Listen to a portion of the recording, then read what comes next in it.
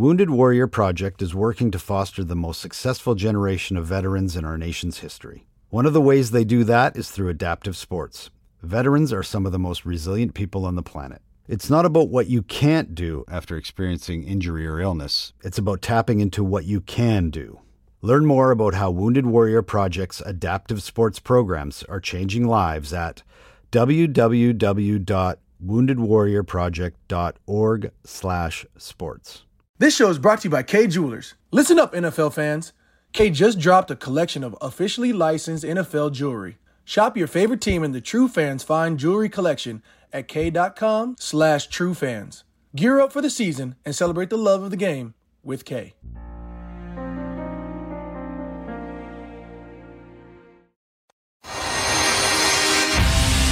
Throws for the end zone and it's intercepted. The third Buffalo takeaway today. An end zone throw.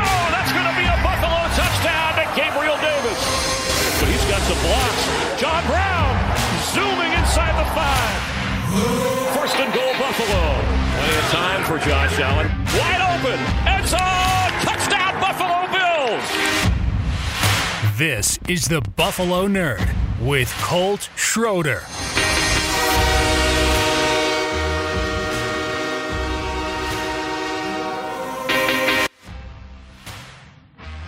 What's up, everybody? Welcome in to another episode of the Buffalo Nerd.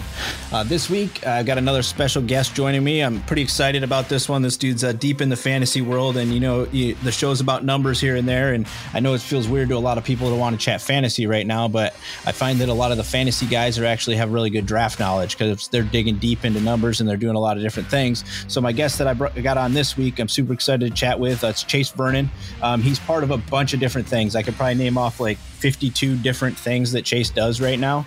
But for like his main things, he's another dude that's part of the Join Our Circle community. If you guys remember, I had Jeff Bell on previously. Chase is actually in that same group with him. He does a podcast. He writes for Dynasty Nerds. He's also got his own charity that we're going to be chatting about as well. So before I get too deep and name off everything about you, Chase, why don't you go ahead and take the floor and let us know a little bit about yourself. I think you pretty much covered it, man. I think you pretty much covered it. You hit every angle almost. Now it's been fun getting into this community, right? Like I started out on Facebook and very interactive on Facebook. We have a group over there, 24,000 people in it, and this guy Sal Lito, who runs the Podathon for the Scott Fish Bowl, actually found me over there, and he's like, "Hey, you need to come check out Twitter." I was like, "Sure, I'll go check it out." And at first, it was like, whatever, no big deal. But then I started realizing how much more interaction there is on Twitter when it comes to sensible, I guess, disagreements or, comparisons or whatever you want to say. You get a little bit more of a sensible take from most people over there on Twitter compared to Facebook, where Facebook's just like, oh, screw this, screw that. Like, it's a whole big mess. It's a free for all. Great way of putting it. So your grandparents are on Facebook, right? They're probably not on Twitter, right? So you get their opinion on Facebook, right? So it's definitely a different place. No, exactly. So it's been fun. And, I had this podcast rolling for, close to 2 years now. But when I got into Twitter, it was rolling for about a year.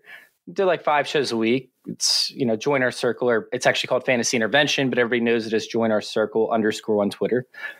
But yeah, so I was writing for Dynasty Happy Hour at the time, and Dynasty Happy Hour decided to close up their writing side of things. They were only going to do the podcast. They're getting rid of the website. It was just too much headache for the owners. So I had a few of the writers actually come to me, and they're like, "Hey, you ever going to do anything with Fantasy Intervention? Because you obviously have a brand that's building over there. You ever going to do anything?" I was like, I was thinking about turning it into a company maybe in the off season, but not in the middle of October when I'm doing 10 shows a week or so. I can't say no to anything. So before you know it, I have 40 writers and content providers, and I'm trying to build a website. By the way, I didn't even own a computer 2 years ago today. So, sitting there and awesome. Teach myself, how to run a podcast first off, learning what GarageBand is, because I didn't know what GarageBand or Audible or any of that stuff was. Didn't know, what kind of mics were. Right.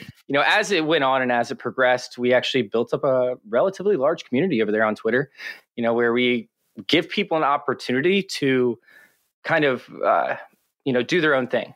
Like we give them a voice.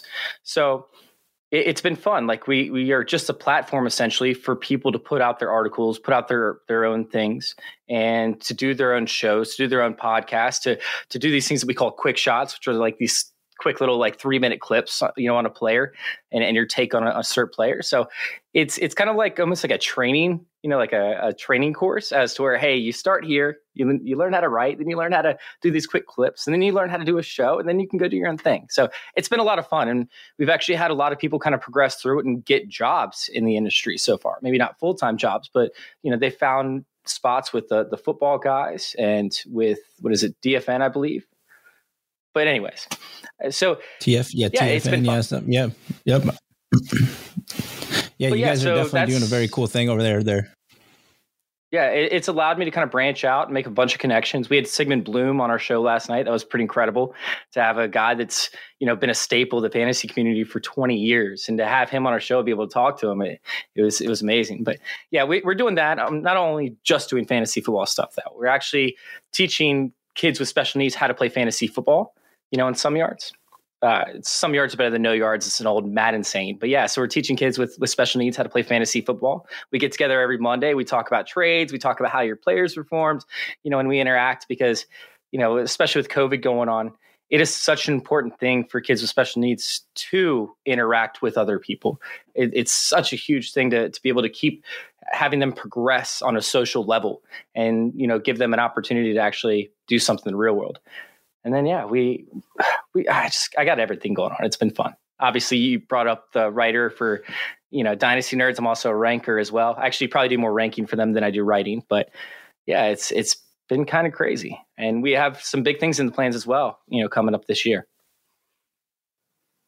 Yeah, it's very cool. I know your community is all over the place. You guys cover all sorts of different stuff. Everybody's got their own spin on it, which is cool, like you mentioned, right? Because I think a lot of when the fantasy stuff first started is there was the few people that the national, platforms decided to choose as the folks that were going to be the people that were going to be known as the fantasy football guys, right? That you went to for all of your knowledge. And people did that for the longest time, but there's like everybody's going to the same place for knowledge. Nobody's getting an edge or finding a different way to view it or learning something new, which has been cool. And that's what I enjoy about, jumping in with your guys' group when I am and stuff, is because it's teaching me different ways to look at things. Right. And that's part of what I wanted this show to be about too, which was very cool, because at the Nerd, we do like to highlight a charity every week. So when we were talking prior, you're like, well, we could just highlight my charity. And I was like, oh, wait a second, you have a charity. So I started looking and I was like, oh, very cool. Some yards, this is awesome. And then I was like, wait, hey dude, I have a 13-year-old who has cerebral palsy. Are you still going to be doing your leagues this year and stuff, which is very cool. So the reach out and just meeting random people. Right. And I kind of want to know though, Chase, what turned you down the road of deciding that you guys wanted to do some yards? Like what brought you to that? Cause it's a very cool concept. And not until I saw it, did I really think about it and go, oh yeah, there's probably nobody that's really making sure that these kids are involved in fantasy football as well. Right. The same way that other kids are. Yeah, I mean, some kids love football, right? Like, regardless whether you have special needs or not, some kids love football. Some kids attach themselves to football, like to kind of escape whatever world they're dealing with. Other kids just love fantasy football because they love the numbers and, they love the players. Some kids love fantasy football because they have their team or they grew up on it. So there's multiple different reasons as to why a kid could attach themselves to fantasy football. The thing is like, how do you get them involved, with the community that will enable them to practice and to play and to learn the right ways? And that's probably the toughest part, especially with fantasy football, because there are so many different variations of rules, of settings, everything like that. So, kids that have these special needs, they don't always have the ability to reach out and ask somebody to learn. It's very uncomfortable for them in a lot of cases. And so back when, I guess, probably about 3 months before the season started with COVID and everything happened and everyone being isolated, I was actually planning on launching Some Yards Are Better Than No Yards as one of my segments or one of my shows that I do where it's very beginner level type fantasy football. And I would do it like once a week. And it could be for, sorry, that's my dog. It could be for, I don't know, it could be for beginners that are kids or maybe, spouses that want to get involved in it where the other one's really into it, the other person doesn't know. It's just literally an entry level type lesson. And then I was actually talking to one of my friends about it, and her son has special needs. And she was sitting there and she was telling me how she had to watch over him and she couldn't leave the house because we were supposed to have a business meeting. And I was like, well, do you have any time? Like, do you drop your son off at camp or anything like that in order to have some free time? And she's like, no, everything's canceled. And I was like all kind of social activities are canceled. And yeah, it pretty much was for all the kids with special needs. And I was like, man, I had a stepbrother that had Down syndrome, and I couldn't imagine him having to be inside of a house by himself and not being able to communicate with other kids his age and be able to socialize and be able to learn and progress. I couldn't imagine that happening for him and how detrimental it would have been for his progress. And so I looked into it a little bit, and it actually is tremendously detrimental to separate these kids from the social world, because, this is how they learn how to socialize, especially at the ages of, 10 through 15 or so. This is where they will develop skills that will allow them to get real world jobs, and other things like that. So it slowly became a passion of mine, and we launched it off this past year, and it was amazing. It was so much fun being able to talk with these kids every Monday and being able to kind of educate them and seeing their eyes light up when their players scored a certain amount of points or whatever. It was incredible. Yeah, I mean, we all love fantasy football, right? It's fun. Well, it's discouraging on some weeks, that's for sure, right? So it's nice for them to have somebody there that can tell them, like, hey, it's okay. Like, it's okay. Your guy will be back next week, right? Like, it's okay. Don't freak out, right? So it's very cool, Chase. I really applaud for whatever it's worth to you. I applaud what you're doing with that, man. That's I think it's very, very cool. It takes a lot of people don't realize that doing like foundations or organizations and setting up even things like that, that's a lot of extra time and energy, right? That, you're committing to it, right? And, a lot of times that's to no pay coming back on the other side of that either, right? So it's just, you're doing it purely just for the love of doing it, and it's a time commitment. And I'm excited to see Calvin get into it this year, and hopefully it invigorates his kind of drive to want to do it too, right? To like have fun with it again, because I don't think he's ever really taken it that seriously, right? But like, I think it's easy for him to get discouraged doing it or not really want to pay attention to it. So I think it would be fun to have other kids that he could catch up with every week and be like, hey, yeah, that was fun, or man, and actually learn how to do it. Because I don't think when I went through it, I was actually ever taught how to actually do it, right? I think most people just jump in and they think, oh yeah, I got this, right? Like quarterback, running back, yeah, whatever, I can do that, right? And so it's cool that you're putting together like a training kind of platform too for people to get into. I really like that. Yeah, it was fun. It was a lot of fun. So yeah, very cool. And all the notes to it and everything will be in there. And you said, I think when we were chatting, you're going to be getting ready to open up registration once we get closer to the season and everything like that, right? Yeah, it'll probably be about a month or two, just because I have so much going on with the fantasy football side of things that I need to be able to kind of focus. Like you said, it's a lot of time to be able to set these things up. So I have to make sure that I go through the proper channels, go through the proper, people to bring kids on, to make sure that, we can actually have this. And we're actually talking about doing a live version of this, like not just live over video conferencing, but live in person for any local kids that want to meet up and talk in person. So we're going to explore a few different avenues with this. We're going to see, what we can make happen, and, where the most or the biggest area that the kids can benefit from. Right. That's very cool. And it'll be nice that we can get back to that too, right? When kids can actually get back outside and they can get back in a room with each other and everybody can enjoy it again in person instead of just from couch to couch. I mean, it's great that we've got all this live stuff that we can get in with each other and we can check in with each other and see each other and everything, right? Like our society would be a mess right now if we didn't at least have this. So it's very cool. I love the idea. Everything will be linked in the show notes, and we'll run it back again once Chase is getting ready to actually, get the registrations open to everybody. We'll make sure we shoot it back out to the show again to get, if you got friends, kids, anybody that's got special needs, you think you'd be into it, it's an awesome program. So very excited for that. So you can find us on Twitter at SomeYards, and then on Facebook, I believe it's facebook.com/SomeYards, but you can just search it and it should come up. Some yards are better than no yards on. Perfect. Yeah. And I'll make sure to find it and get it in the notes so you guys have whatever link you need to get to it.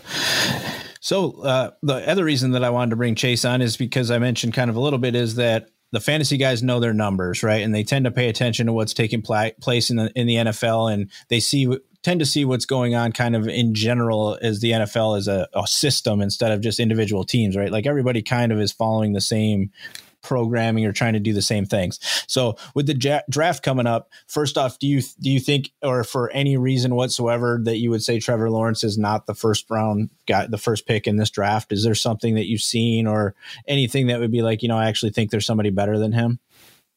No, Trevor Lawrence is one of the best prospects to ever, come out. Anybody that's sitting there saying Zach Wilson could be better or Justin Fields could be better. I mean, maybe for fantasy purposes, Justin Fields could be better, but it's Trevor Lawrence. He's the 101. And I think it's pretty obvious at this point.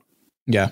I don't think many people are really, it feels like one of those ones, like if we went back in the day, like if RG3 and Luck didn't come out in the same year, right, it would have been like Luck's the 100% the guy, period, dot, end of story. Nobody would question it. It feels like it's one of those again, right? It's just like, why question it? He's won so much.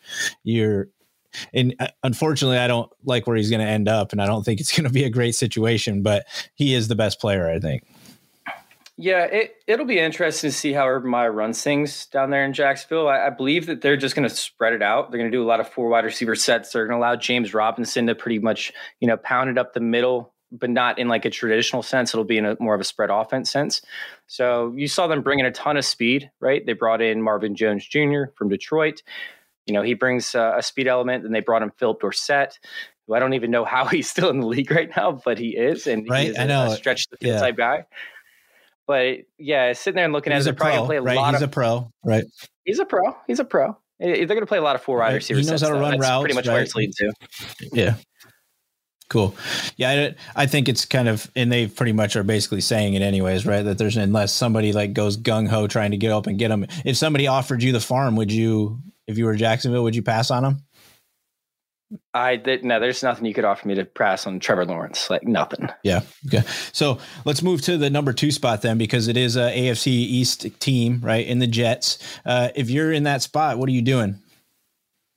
So there's a bunch of rumors going around that the Eagles traded back because they felt like they couldn't get Zach Wilson. And there's 2 reasons why that could happen. The Jets either really love Zach Wilson, and that's the rumor that's going around is, Jets are locked in, they're going to take it. But what if the Eagles tried to get that number 2 spot and the Jets said, hey, we could take Zach Wilson with this pick. We might take Zach Wilson with this pick. You better offer us something more.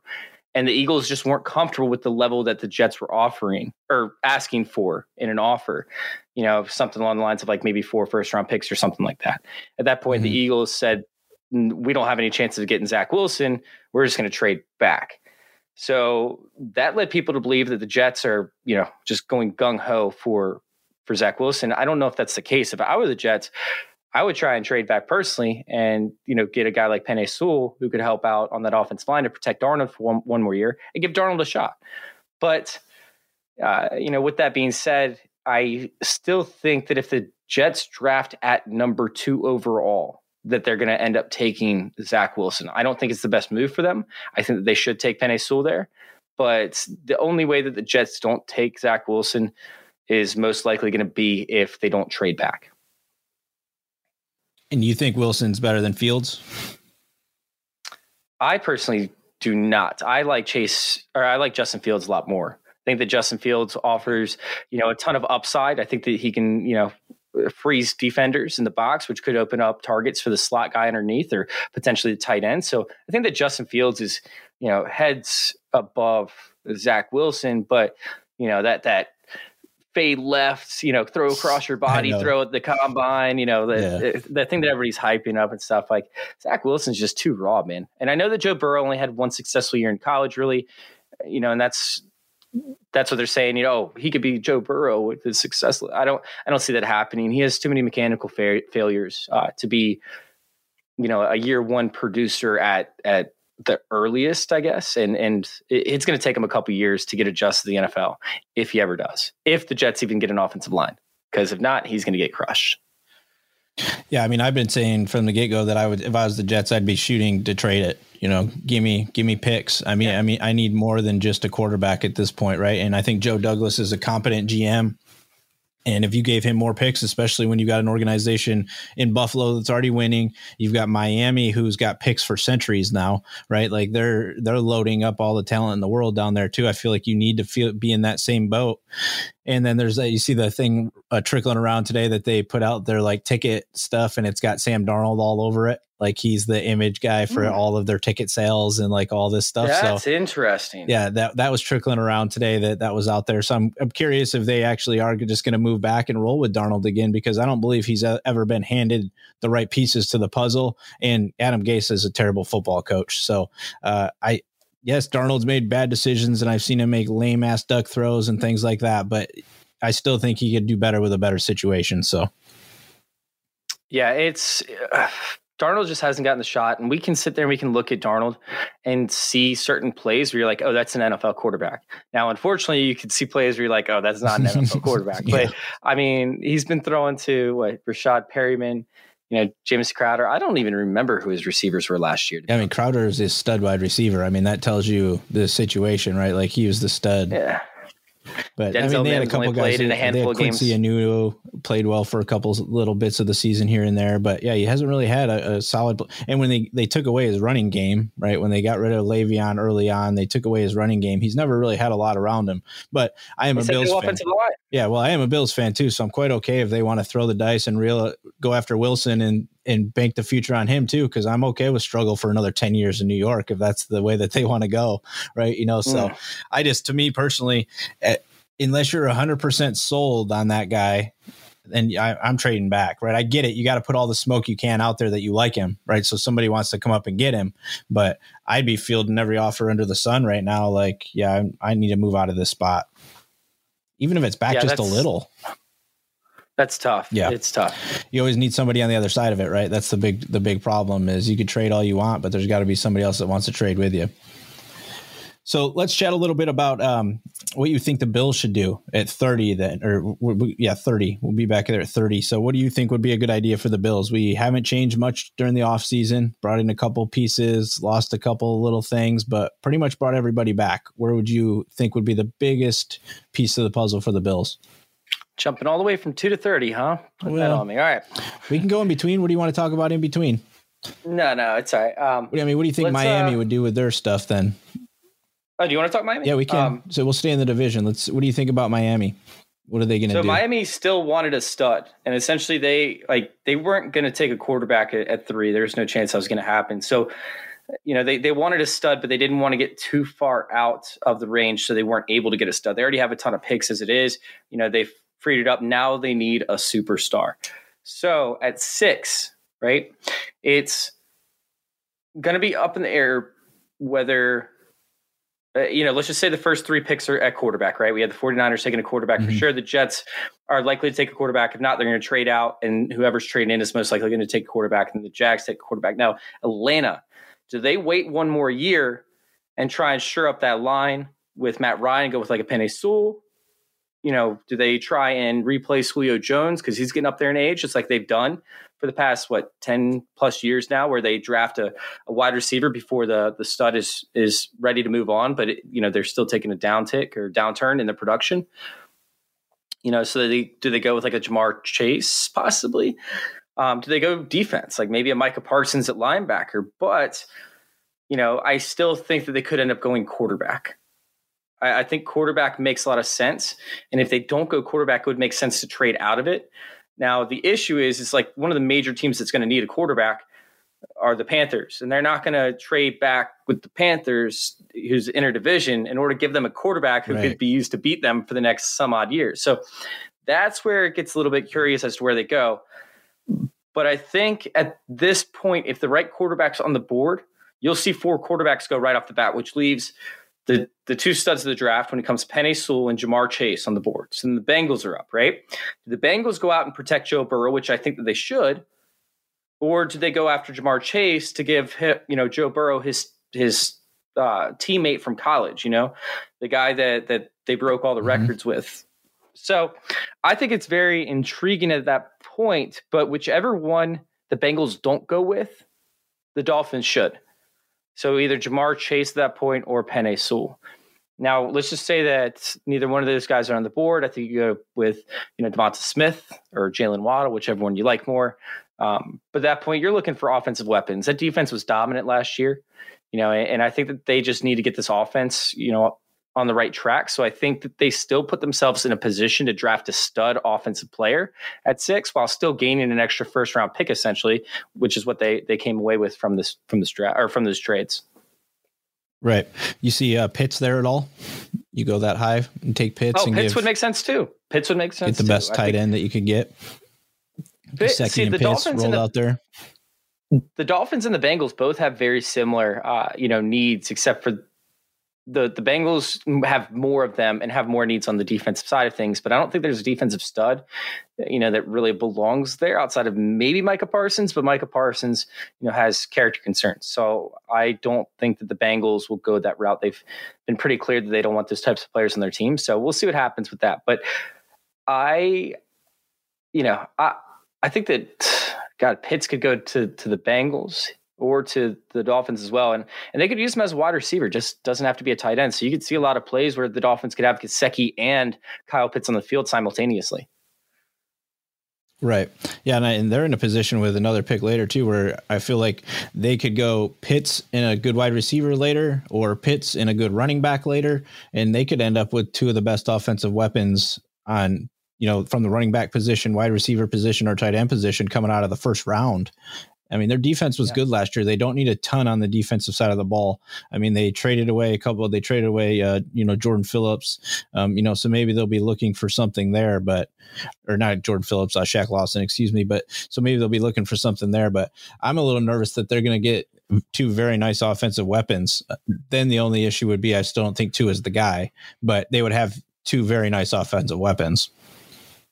Yeah, it's going to be very interesting to see, where the Dolphins end up, because I think that this could be the best rebuild we've ever seen, like in NFL history. It's all going to hinge on that quarterback, though. It will, but I think it was more of the play calling style than it was Tua. Also, the offensive line. Also, the fact that he's throwing to Devontae Parker and Lynn Bowden as his top two assets, or maybe you could throw Gesicki in there. Yeah, but I mean, this is gonna be an offensive draft, very similar to how we saw Carolina go straight defense across the board last year. I think we could see the same thing with Miami, except for straight offense across the board, even with all the draft picks that they have. Right. Yeah, they definitely need some firepower because they're seeing if they want to compete, with the Bills, they're going to have to score a lot of points potentially, right? So you need to have guys that can score, and you want to be fast, especially in a division with Kansas City. You're going to have to run into them probably again to get to the Super Bowl, right? So you need to come with some speed. That's our Achilles heel right now, I think, is we don't have a ton of speed at the running back position that really hindered us last year. So since we're just cruising through it, let's stay in the AFC East then. What does New England do? It didn't look like Belichick was too thrilled about watching Mac Jones work out the other day. So are they? How could you tell? Yeah, he probably wasn't even he had just walked up and wasn't even paying attention to a single thing and was just shaking his head, right? For all we know, but you think they're just going to roll with Cam? It feels weird for them to try to go for a quarterback that late, almost. So I'm not a big fan of Mac Jones, but I think if Mac Jones could work anywhere, it would be in New England. And Mac Jones actually reminds me a lot of Jimmy Garoppolo. So, and in different ways, by the way. I don't think they're the exact same player, but he reminds me in very similar ways. And we know that the Patriots really liked Jimmy Garoppolo. So we could see Mac Jones get drafted there. I think it makes sense. But we could also see them add a field stretcher, possibly, or a more dominant wide receiver. I think that's very possible. And then we could see them, get back on the linebacker type role, and try and grab a linebacker at that point, if Micah Parsons does fall that far. So the New England Patriots for me are a very, very interesting team with how they attack free agency. I think that they're setting up all these different, pieces, right? Where you have tight end. And if you don't have a superstar tight end, it's not going to make that much of a difference, between the mid-level guys and low-end guys. So they went and got some of the, more dominant tight ends from a non-fantasy aspect, from a football sense, players that can block, players that can, get receptions at the red zone and whatnot. So I feel like they got all these pieces into place right now to where they can go out and they can invest their capital, very similar to the Dolphins, by the way, in studs, these superstar type players. So we'll see what happens exactly, because that's normally not the Patriots way. Normally they do it opposite, where they draft these players who, are pretty much like role players essentially. And then they go out and they sign the Randy Mosses of the world. That's not the way that we've seen things happen, even like the Stephon Gilmore, who, you're familiar with, obviously, being a Bills fan. But they definitely have to do a complete 180 on the way they build. Yeah. So now I think that could see them go after a few studs, because they're not going to have a tremendous amount of cap to be able to go out and sign players like they normally do and find that one, superstar player at a position that matters. So now they're going to have to draft it. And I think that that's going to be the route that they go, but it's very hard to tell with New England. We never know what they're going to do. Right. I still feel like they're just going to trade back like they naturally do, right? They're just so used to naturally always, it feels like they're always at the end of the first round, right? So they just move back and are like, whatever. I feel like they're going to do that same thing again this year, and it's just going to benefit them again, but they're definitely not getting the same talent in free agency as they were in years past, right? So they are going to have to be better at hitting in the draft than they have in some previous years, but it all still boils down to what they're going to do either way, right? They have brought in some pieces to the puzzle now that definitely changes the way that you have to approach them again. With the possibility of having the two tight ends running at you again, they worked really well for them in the past, but it was the past. So I don't know that it can work again. And I don't know that they obviously don't have Tom Brady throwing the ball again, right? So we'll see. But yeah, I do believe that they are in a position where they could just sit there and take the best guy available that falls to them, right? Because they can't change it all right now, right? They're not going to change it all. So, all right. So now we can hit back to 30. The Buffalo Bills are on the clock, and we're going to select. I really disclaimer, I'm a huge Kadarius Toney fan. I know certain people don't like him because he didn't produce until his senior year and yada, yada, yada. But he's not a burner, right? He's not a speedster. That's not what he does. He's like a technician, very similar to Cole Beasley, but 10 times better. He's physical. He maintains his balance when he takes hits, so he doesn't go down very easily. He's like a tackle breaking machine. And the dude's not big, but he just plays very low to the ground, very great center of gravity. I'm falling in love with this guy, and I think the NFL is going to start falling in love with him too. He tested very, very well when it came to his agility drills and his burst drills, essentially. I think he had an 11 foot 4 inch broad jump for a guy that's 6 foot. That's insane. And then he had a 40.5 inch vertical leap. Insane. And Cole Beasley's contract, as we discussed prior to the show, they can end up cutting his contract and saving a ton of money while only seeing $1.5 million in dead cap after the 2021 season. Well, Cole Beasley struggles to stay healthy anyways. I mean, that's always been a knock on him, but he's also not a dynamic athlete. He knows how to get open. He's very intelligent. But what if the Bills draft Kadarius Toney to essentially take over for Cole Beasley, give him, 1 year to sit behind him. And then all of a sudden you guys have a stud, field stretcher / alpha and Stephon Diggs. You have a possession receiver in Gabriel Davis. You have Isaiah Hodgins still waiting in the wing, right? He was drafted last year in the 5th round, was it? Or 7th? Yeah, it was 5th round. Yeah, he was supposed to be better than Gabe Davis. Right. So we don't know what we're going to get there yet either. He was drafted after Gabe Davis, but I believe that he is a tremendous red zone target. He's that type of guy that's back shoulder fades, jump balls, contested catches. That's the type of player he is. Yeah, so you guys got great hands. Yeah. Yeah.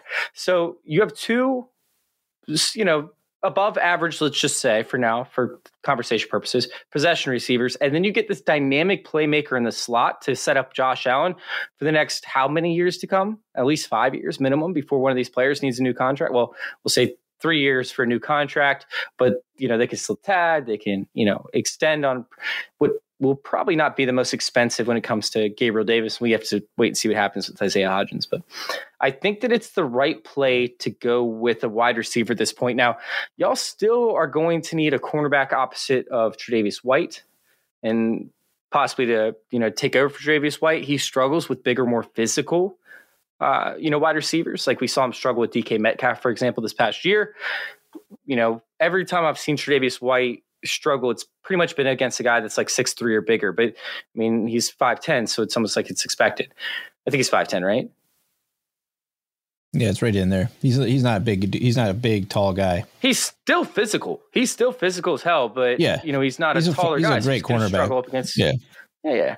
So I'm not knocking Tre'Davious White, but maybe you guys need to go out and acquire one of these taller corners. I don't have, somebody off the top of my head that would actually fit that description. I haven't completely dove into you feel my like they're cornerback rankings, but you feel like they're 100% in just a draft best possible player, though, right? I mean, there should be no right. It should just be like, we like this guy the best, and that's it. Like, if Kyle Pitts falls to him, no, I'm just kidding. They're right. They're pretty much. I think they need edge. I think. What about the running backs, though? What are the top 3 running backs? All 3 of them. You don't need a running back. Your quarterback is a running back, right? Well, we need speed at the running back.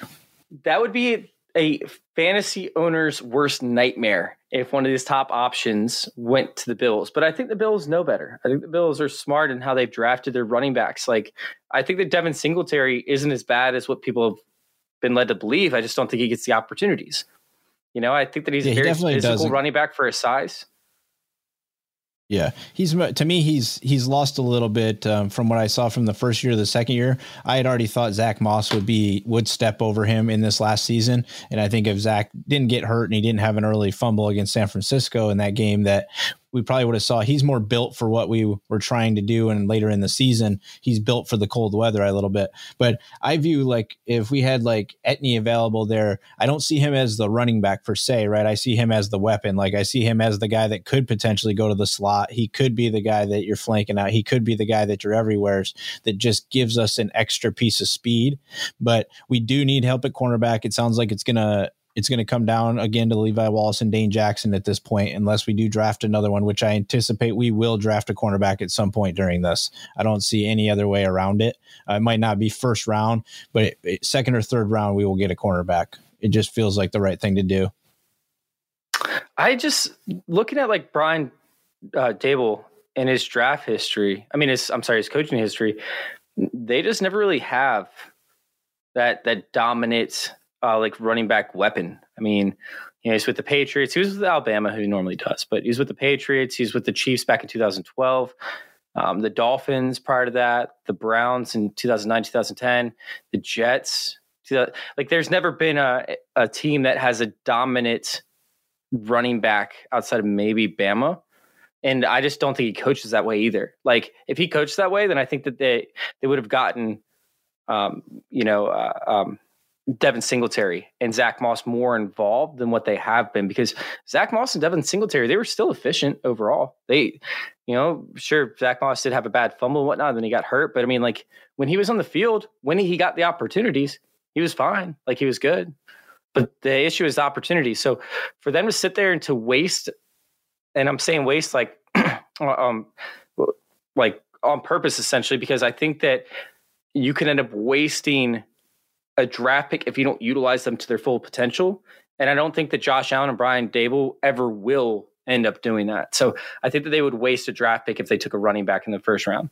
They'd also waste the capital they spend on the draft picks already if they try and grab a dominant one, and then all of a sudden Devin Singletary and Zach Moss just go sit in a corner.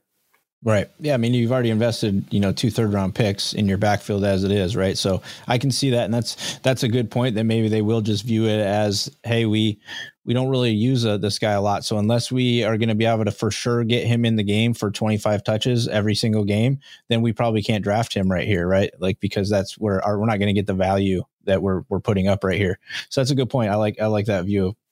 So cool. So we kind of span through the draft a little bit. Let's chat real quickly about just fantasy a little bit. And just tell people a little bit about like your strategy. You've been doing it for a long time. So say you're coming into a redraft league. What's your like main thing that you try to do when you're getting ready to do a redraft?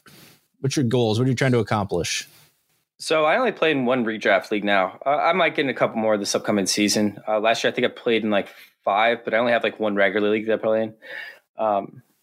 But with redraft, it's all just dependent on, I guess, how, like, where you land in your draft. But for the most part, I'm normally trying to get my stud running backs early. That's something that's like crucial for me because of the fact that like stud running backs, they separate themselves so much. I don't have the numbers in front of me, but I did a study, and the biggest degree of separation between like your tier 1 and your tier 2 guys comes at the running back position, where it's almost like a 20 I think it's 24.5% difference in scoring from your top end to like that next tier. So I think wide receiver was significantly lower outside of, I think, Michael Thomas back in 2019, who, no other wide receivers were doing it, but the ball's getting spread around more often out wide receiver. So when you try to go wide receiver early, like you talk about, a lot of guys went with Chris Godwin this past year.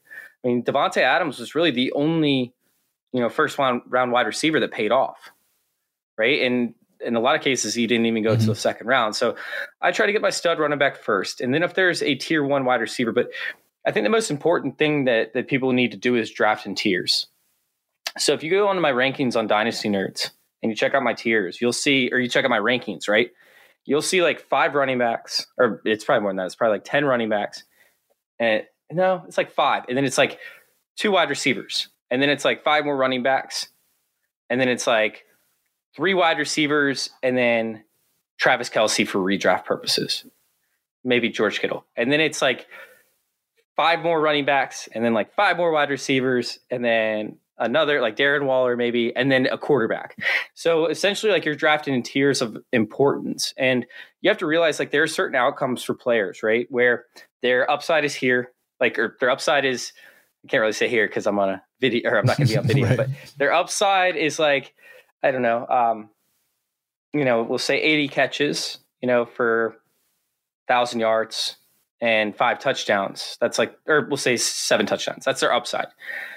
Their downside is like 65 catches for 800 yards and 3 touchdowns, right? And there are a certain amount of players that can actually fit into this category. So, they could see a floor and they could see a ceiling, and that's where you kind of want to plug these guys into. And that's how you want to draft, is based off of tiering, to make sure that you can have this amount of guys that you can pick from that are all going to have a very similar output. So, for example, like your tier 1 guys, if, Saquon didn't get hurt, you had, and Christian McCaffrey didn't get hurt, you had Saquon, you had Christian McCaffrey, you have Alvin Kamara. They all have 3 very similar outcomes when it comes to fantasy points put out. So if you're picking 1 through 3, you have no problem getting one of these guys over the other. Like, do you remember how many people are arguing about the 101? The 101 doesn't matter because the 101 rarely finishes out as the 101, but he's still, most of the time, will finish out, as long as, injuries don't equate to it, he'll still finish out as a top 5 option at the position. So you have to understand, like, there are multiple different outcomes that can happen. Injuries can happen, everything like that. Like, you just have to feel good about picking a player in this particular range. So when it comes to the running back position, or when it comes to drafting as a whole in the first round, I try and get my tier 1 running backs. And if I can't have them, I'll grab my tier 2 running backs. And if I can't have them, then I'll grab my tier 1 wide receiver. Right. And then after that, second round comes around, I'll grab my,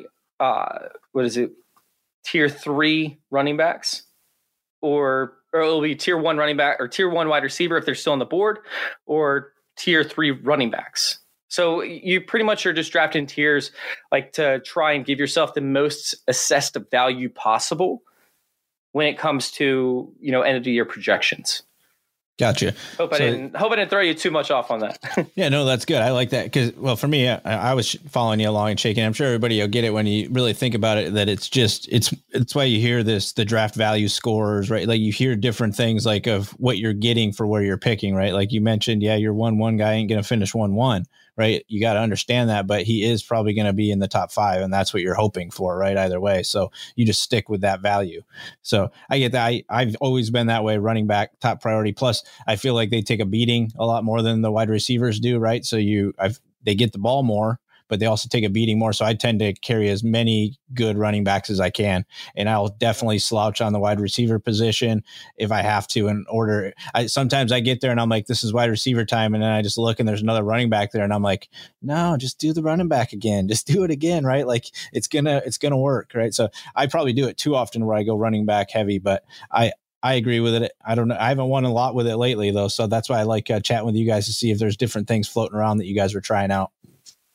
Well, the biggest thing that you can do if you go running back heavy is hit on an upside wide receiver. So you, like, in the 3rd, 4th, 5th rounds, right, when you start trying to tackle wide receiver positions, if you can find a guy that hits as a wide receiver one who wasn't projected to finish as a wide receiver one, that's where you actually start to, see your turns happening. Like you start making money, you start winning championships, is when you can predict the correct wide receiver who wasn't selected in round one later on in that draft.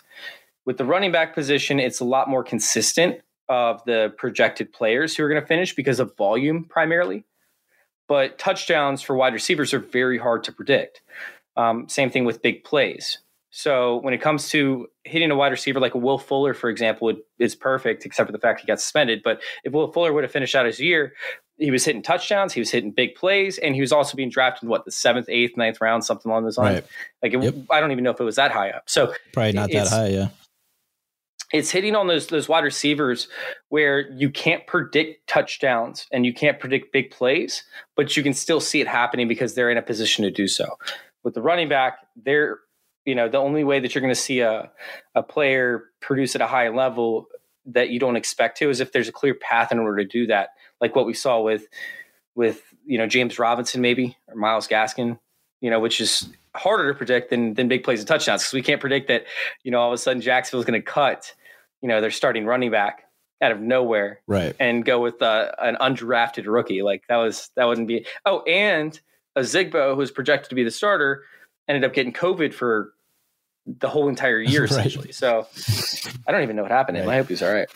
And then they find out that they just have a stud sitting there in the waiting, right? Yeah. Like that's impossible to predict. Like you can't see that. And then, you have these 0 RB truthers that were like, oh, you could just pick up, the guys that get hurt. You want to know how many people wasted their entire budget on Devontae Freeman, right? When he was supposed to be good with the Giants, or even Wayne Gallman to an extent. Like, that most of those running backs, 9 times out of 10, they don't work out. But if you find a stud like a Myles Gaskin, that's where you can kind of cash in. But that's very, very hard to predict. And then you also have to spend fab on it and hope it's the right guy, when most of them aren't. Yeah, it's definitely I like that approach. And where do you stand on picking players on your home team? Are you a pro picking players on your home team, or do you kind of shy away from it? I guess I'm a Washington fan. Like, I've kind of renounced my fandom, but it's kind of been growing back on me this offseason with the direction that they're going and how things are being handled in Washington. But I've always separated my fandom from football, from fantasy. Mm-hmm. Like, I have a few shares of Antonio Gibson. I think I have like 1 share of Antonio Gandy Golden in a 30-person dynasty league, or 30-roster dynasty league. I don't think I have any other shares of any Washington. I don't even have any McLaurin, I don't think, just because I wasn't, early to the party on him. So I don't normally let that affect me at all. There's no Washington football team player that I'm obsessed over. Like, talk to me about Colin Johnson over there from Jacksonville. Talk to me about Joe Reed from the Chargers. Like, those are the guys that you don't see rostered in a lot of leagues that I'm super high on. So my fandom doesn't really play a role in that. Yeah, I try to stay away from it because I don't want to be pissed at both my team for their actions on the field, and then he's killing my fantasy roster at the same time. Right. So then I'm super pissed. I'm like, so I stay away from picking Bills players for the most part. The only exception was I had Diggs in a league last year, which panned out for me. Right. And I had Allen in 1 league last year, just because I do have a lot of belief in him and that he can perform. So I decided to go that route. But besides that, I pretty much stay away from the Bills. I really do. It's always been that way for me. Maybe not the defense, but even that I still shy away from. I like Speaking Stephon of your Diggs, boys over there in Washington. I like your that Washington boys. Keep on starting. Go ahead. I think there's a little bit of a delay that's happening, like maybe about 2 seconds. But anyways, I really like this Stephon Diggs. Maybe I think that Diggs is going to be a superstar over there for you guys. And I think it's going to continue to flourish because teams are trying to stop Diggs and they still couldn't. I was going back and watching the game film and they were double teaming him and he was beating both of them off the line. It was fun to watch. Yeah, I when this all first took place and he came over, I was a little hesitant about it at first. And then I just started kind of watching him work a little bit. And I was like, dude, runs the nicest routes. He's like unstoppable. There were some of those games where he just looked like he was on the field by himself. And there's 2 other guys running close to him that were supposed to be stopping him, but he was just cruising around all by himself, kind of like, yep, no problem. He was amazing. I was definitely thrilled to have him. And I love that he's young, right? So we're not getting just like 1 year of that. We should get at least a few seasons of him still being highly productive, right? Yep, I agree with that. I'm excited.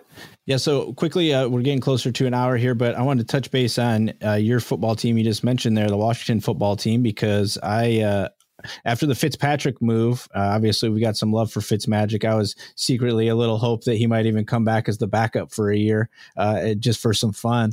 But he wants to play, and I think the way he was playing for Miami at times, he proved he should be playing.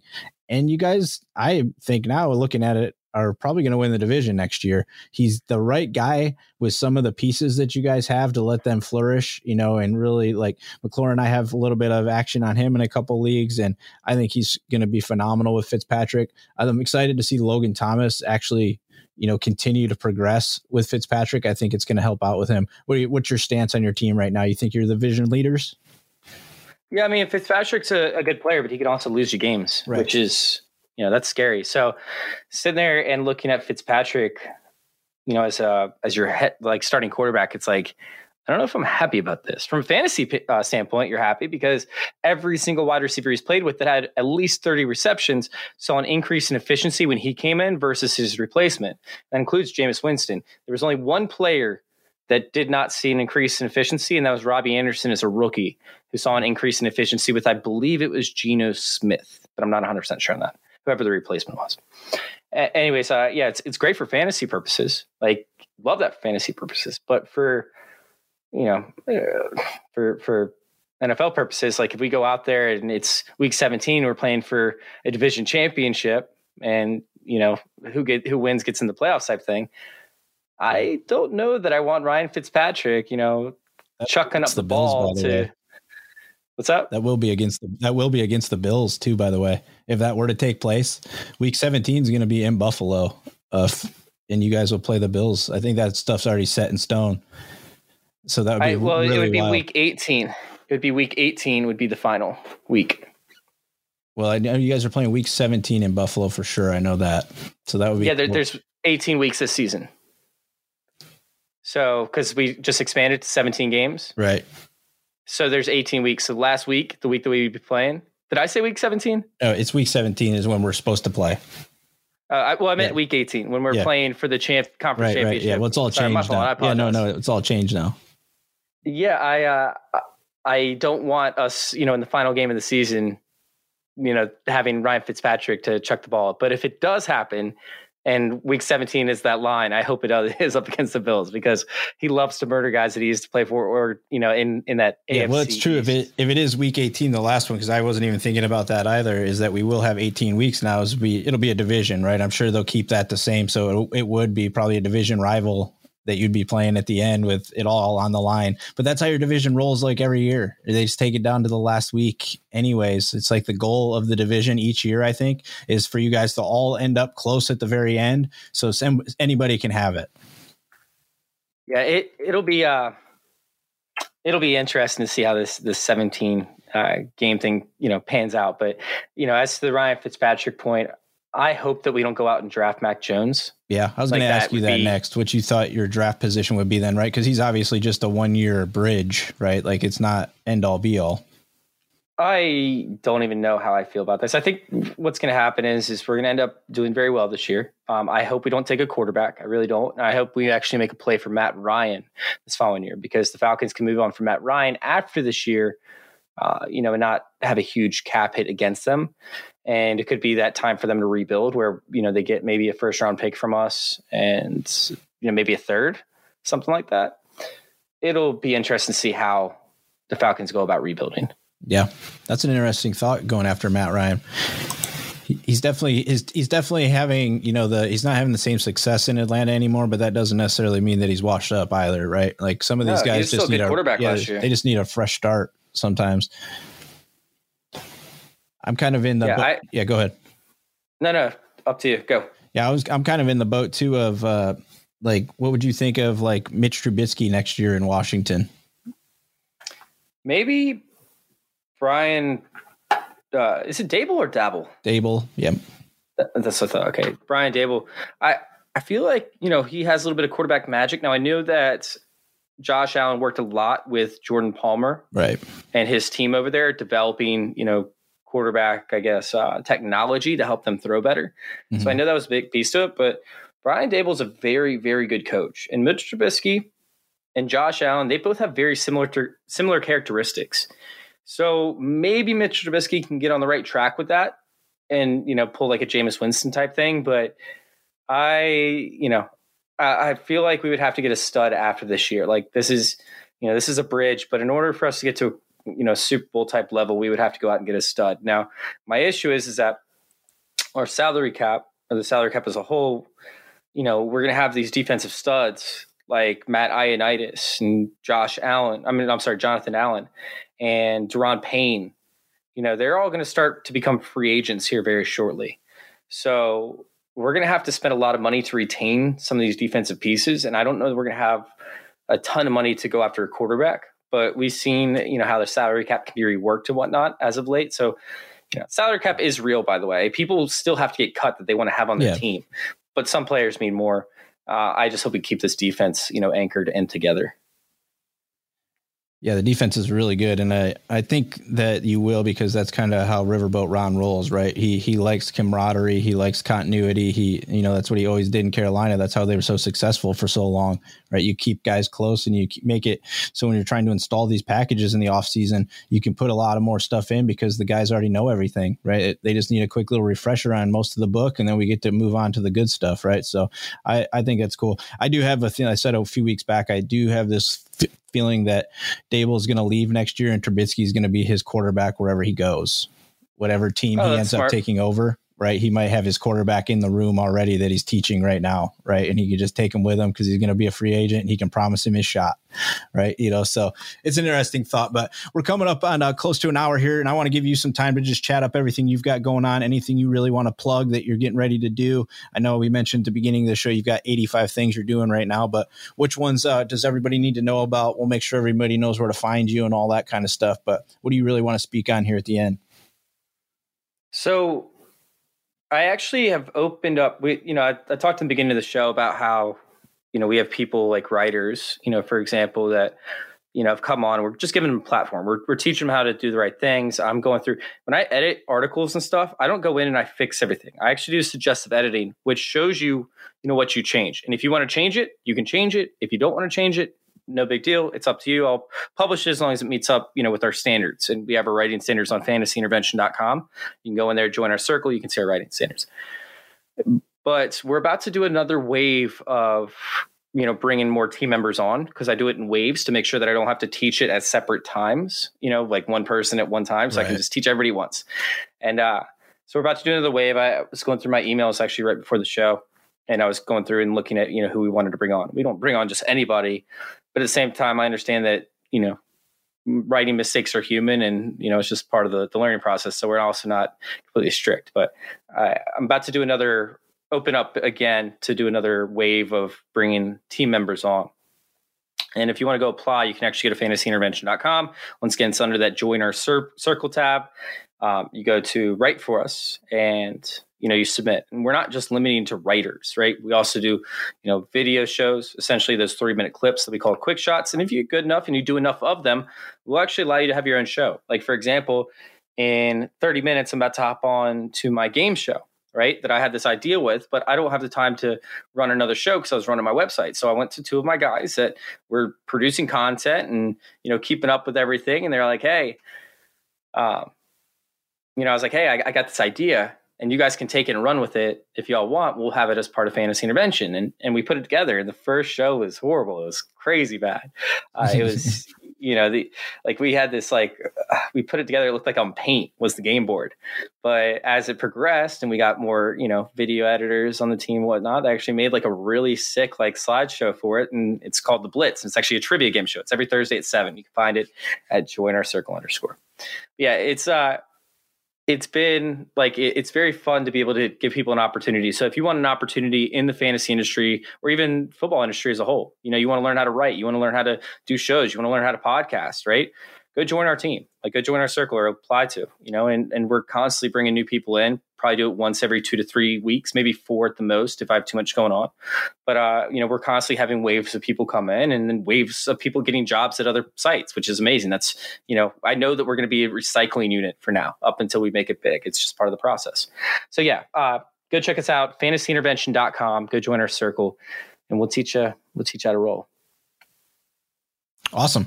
Yeah. I mean, like I mentioned, I came across the group. I've got a couple more of you guys coming up here in the next couple of weeks from the Join Our Circle crew as well. So it's a cool family. They're doing a lot of cool stuff over there. I've been checking out some of the trivia games and watching some of the things too. It's fun. It's interesting. It's like stuff that you wouldn't think about. Right. And then you start immediately thinking back through all the stats, and you get to find some cool things from the season, right? Like you'll find out some stat and you're like, oh, no kidding. I did not realize that stat, right? Until the question was asked, and you're like, oh, that's very cool. But so you guys, all this stuff will be in the notes. Make sure you guys get connected with Chase over at Twitter and over at fantasyinterventions.com and everything. Great follow. They're putting together great stuff over there. So make sure you check them out. I just want to say, everybody that's listening in, thank you. The nerd isn't going anywhere unless we got people listening and, learning about all these charities and things of that nature. So I appreciate all you guys listening in. Chase, I appreciate you for coming by today and giving me some of your time, because I know you're a super busy dude. And just everybody out there, be safe. We're getting close to the end of the road here, so continue to mask up, take care of others, check in on your family, friends, and everything like that. Make sure everybody's doing okay. So Chase, thanks a lot, man. Really appreciate you. No, thank you. Thank you. It was fun. All right, dude. Thanks a lot. All right, everybody. See you next week. Thanks for joining us for this episode of The Buffalo Nerd with Colt Schroeder. Before you go, make sure you hit that like button and subscribe so you don't miss any future episodes. Find Colt on all social channels at The Buffalo Nerd and at thebuffalonerd.com.